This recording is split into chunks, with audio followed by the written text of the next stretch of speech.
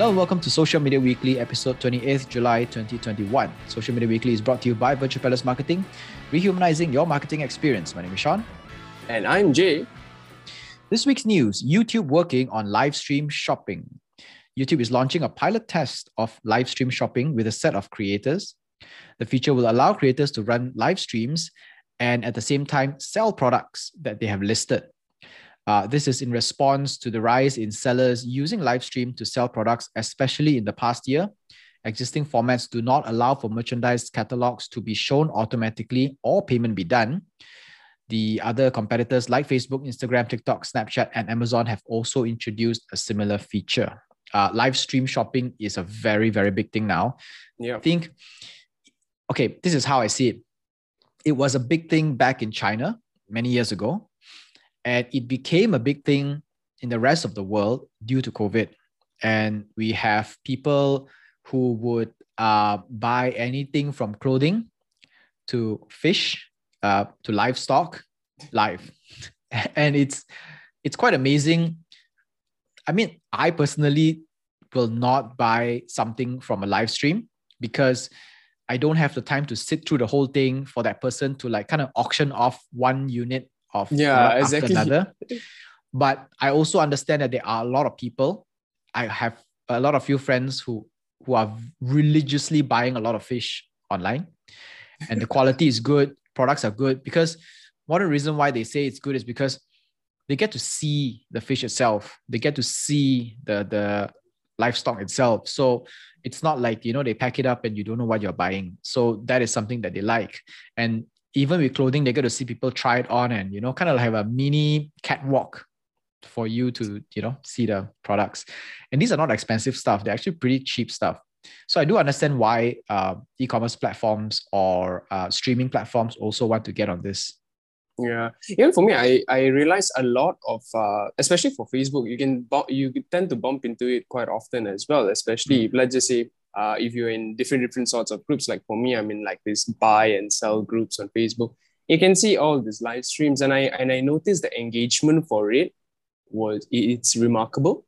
And I understand why YouTube is actually dipping their toes in it, and I think it's a very similar approach with even I think we spoke about this about TikTok last week. They're doing the similar approach as well. So I guess people like to see things live, and they know for a fact, because when they see it, it's lifetime and it's real. It's just the only difference is it's just a mirror right here.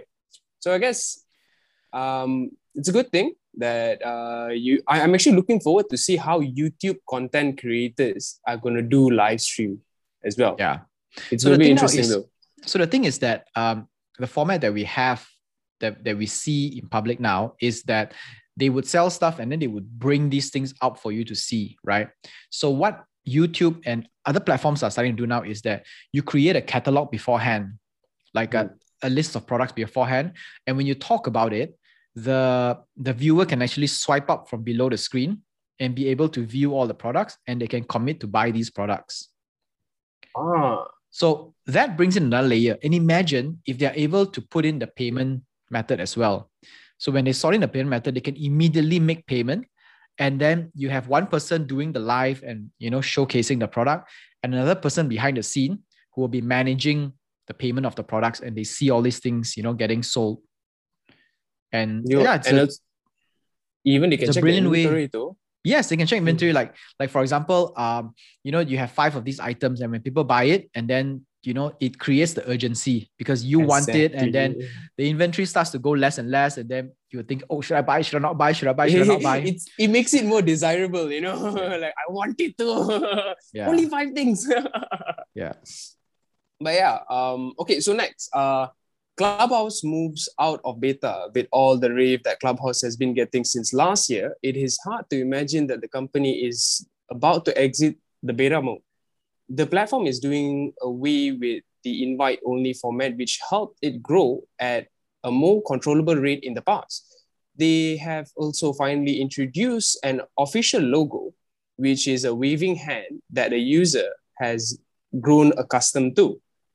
Clubhouse has achieved 100 million Android downloads since it was introduced in May. They also brought a back channel chat to the platform, which we actually talked about it last week. And also recently announced collaboration plans with the famous stage TED Talk for more quality content. I was shocked when they announced that they had 100 million Android users. Android just came in, I think, about not a month ago. Yeah. To be honest. Yeah. So, and this is not even like all the users that want to be in there. There are actually a lot of users that have been wanting to get invites, but they are on a waiting list because there are not enough invites to go around. So now that these guys are going out of beta, and it's quite surprising because at times like this, with an app that is growing so fast, it's so hard to imagine that they are still in beta for the past year. Yeah, exactly. Now that they're coming out of beta, they're going on a full version, and there's no longer invite only. So yeah, the crowd is going to start flocking in, and it's a good thing. It's a good thing. Just imagine if they have done this with beta, and it became that good, So I'm actually looking forward to see what other things they're going to be innovative, especially with Clubhouse. Because if you think about it, it's a more of a voice-centric platform. So essentially, it's just speech, and right now they're coming with the backhand channel. So I'm wondering like what other innovative ideas that they have. But I do believe that of all the innovative ideas that come out from Clubhouse, they need to kind of like tread very carefully between keeping to their core competency and also providing users with new features that will make life easier. Because I believe the competitors will try to use a lot of different stuff and kind of meld that whole audio and video together. But Clubhouse thrives as an audio platform. Yep. And if they start to let go of their identity and their core competency and also compete with others because others also have that feature, then they lose their identity. So I think it's going to be an uphill battle for Clubhouse, in my opinion. Yep. Next up, Spotify partners with Giphy or Giphy. I think it's Giphy. I like to say Giphy, but people say Giphy. So Giphy sounds more cute. Giphy. Both platforms hope to introduce a series of Spotify linked GIFs that will take users to Spotify to listen to that specific music when clicked. In the demos, we can see some GIFs, which are short clips from artists like Doja Cat or Doja Cat, depending on which part of the world you're from, The Weeknd, Post Malone, Nicki Minaj, and more. The idea is when users send these GIFs to each other, recipients will be able to click on them, open Spotify, and listen to the music. So these GIFs are quite cool. So GIFs are actually short animated clips of videos, like maybe 1 or 2 seconds, that is converted into an image format, which is GIF. So it's animated images. So what happens is that you have all these artists who are participating in this GIF thing, right? And what they do is they create they cut like maybe some parts of the music video and turn them into GIFs. And when people change this, send these GIFs around, the recipients can click on it and automatically be brought to Spotify and to listen to the entire music itself. So Spotify said that this is just part of a broader partnership plan with Giphy, which will bring more interactive listening experience to users. So we don't know what else will happen, but I'm pretty sure it revolves around these kinds of stuff. Like, Giphy is focused on GIFs, Spotify is on music and podcasts. Yep. So maybe they collaborate with more artists and creators to bring more artists and created link GIFs to Giphy. Giphy at one point of time, there used to be a big hype, I think before, like it was sometime before TikTok, especially with the short videos. Giphy was actually quite a big of a hype. Like I used to send Giphy to everyone, the cute ones, Yeah, and I think Giphy has become the #1 repository for GIFs. And I think all the Facebook GIFs you use on Messenger, Facebook, and WhatsApp and all that is all by Giphy. So they are the #1 really, and it makes sense to work with them. Yep, good approach. Yeah, you want to cater to the young kids, that's the way to go. Yep. Even I will be entertained by that as well. Yeah. It's better than using emojis actually. True. To be honest, it's more interactive, I would say. Yeah. All right, next up, Snap announced the best quarter in 4 years. At an earnings call last week, Snap CEO Evan Spiegel announced that the platform grew both in revenue and a daily active users at the highest point it has been in 4 years. It has 293 million active daily users, up to 23% since last year. After losing 82% of its growth since 2017, when Instagram copied their story concept, the company slowly clawed its way back to a revenue of 982 million in the second quarter of 2021. Factors that contribute to this rise were the increase in platform advertising due to the market recovery and also the increase in user base from the lockdown days. User base from the lockdown days, quite rhymey, right? On top of that, the company investment in AR managed to keep over 200 million user engaged in the platform on a daily basis.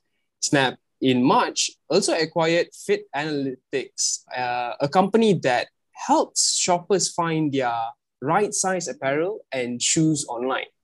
Pair that with AR and you will get the perfect market fit for the company, I guess. It's What nice do you to think, see. Sean? What do you think about this? Do you use Snapchat? Honestly, no. I've seen it before. I never used it. I never hopped onto the hype. I used to be a very big Snapchat user. Before the Instagram story days, that's about, I think, 2017. And after the Instagram story days, because everybody started using Instagram stories, then I started using less of Snapchat.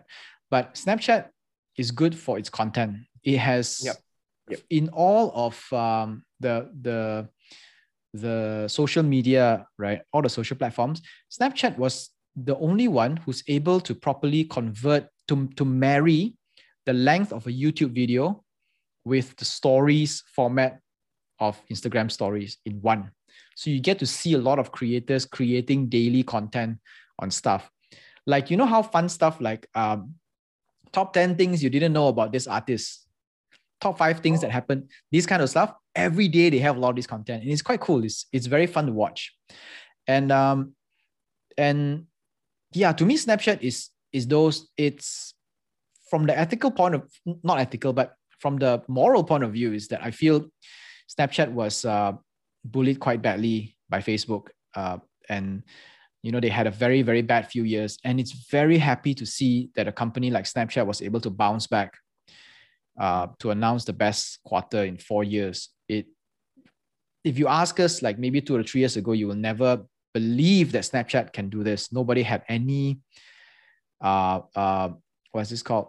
Thought, you know, nobody would believe that Snapchat can do this. Yep. Nobody had faith in Snapchat. Everybody at one point of time, after Instagram came out with the stories, and then eventually Facebook hopped onto it, WhatsApp hopped onto it. Eventually, Snapchat just died out. But one thing that actually, even though I'm not a Snapchat user, but one thing that actually captivated me onto Snapchat was their feature of to give information, especially when it comes to news. It was very interactive and it's very easy to read as well, because at one point of time, even though I have a smartphone and I don't have Snapchat, I'll just take my friend's phone, like, okay, I just want to see what's the news on today, instead of going on to Twitter, because I like the visuals instead. So it's a really good thing to hear that Snapchat is coming back. I think probably this time around, I think I might download Snapchat. I might. Yeah.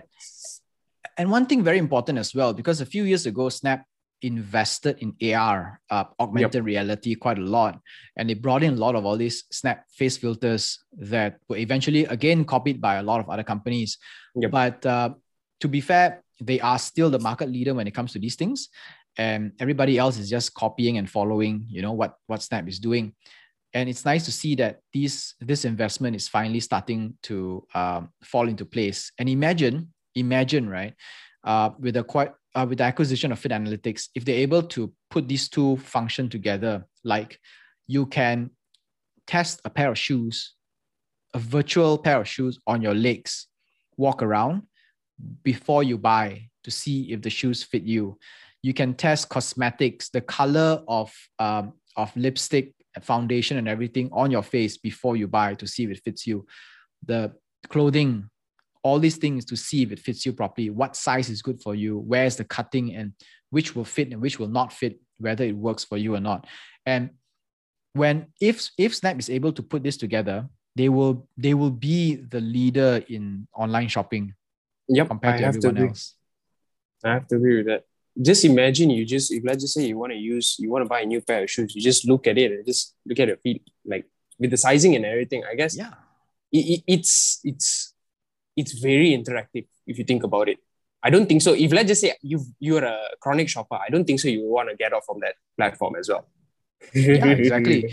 And the biggest problem with buying clothing is, buying clothing and cosmetic and stuff like that is that it's quite customizable, quite customized, right? It's quite bespoke. It's like, yeah, the general sizes may work, but it won't work 100%.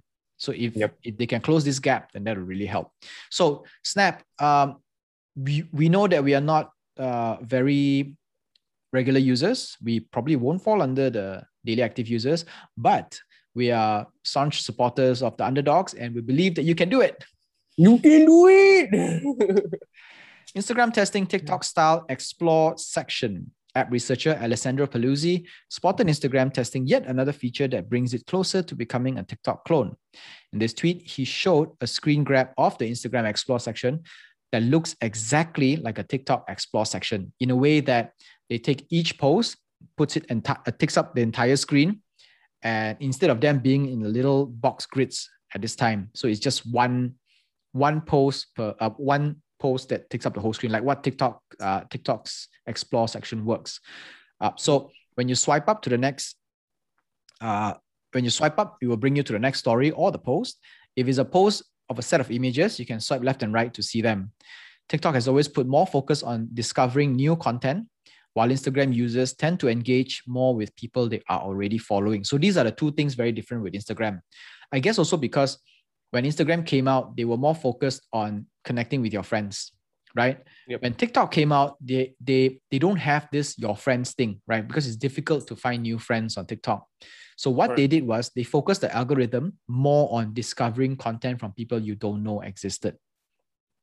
Then now Instagram says, hey, that's a good strategy, right? We want some of that. So now Instagram says, okay, now we're going to copy a little bit of TikTok stuff to see if it becomes more of a TikTok. But you see, essentially for me, Instagram has been copying a lot of things from TikTok. I noticed recently. Yeah. But you gotta admit, if you think about it, like, okay, TikTok has been not as long as Instagram, but it has flourished way much more than Instagram if you think about it. So I guess it's a very big competition among the both of them. Don't you agree? It's always that story where the newcomer comes and disrupts the incumbent, right? So the incumbent is so big and so slow right now because it has a lot of legacy problems to deal with, a lot of old users who don't like new stuff. They like things the way they are.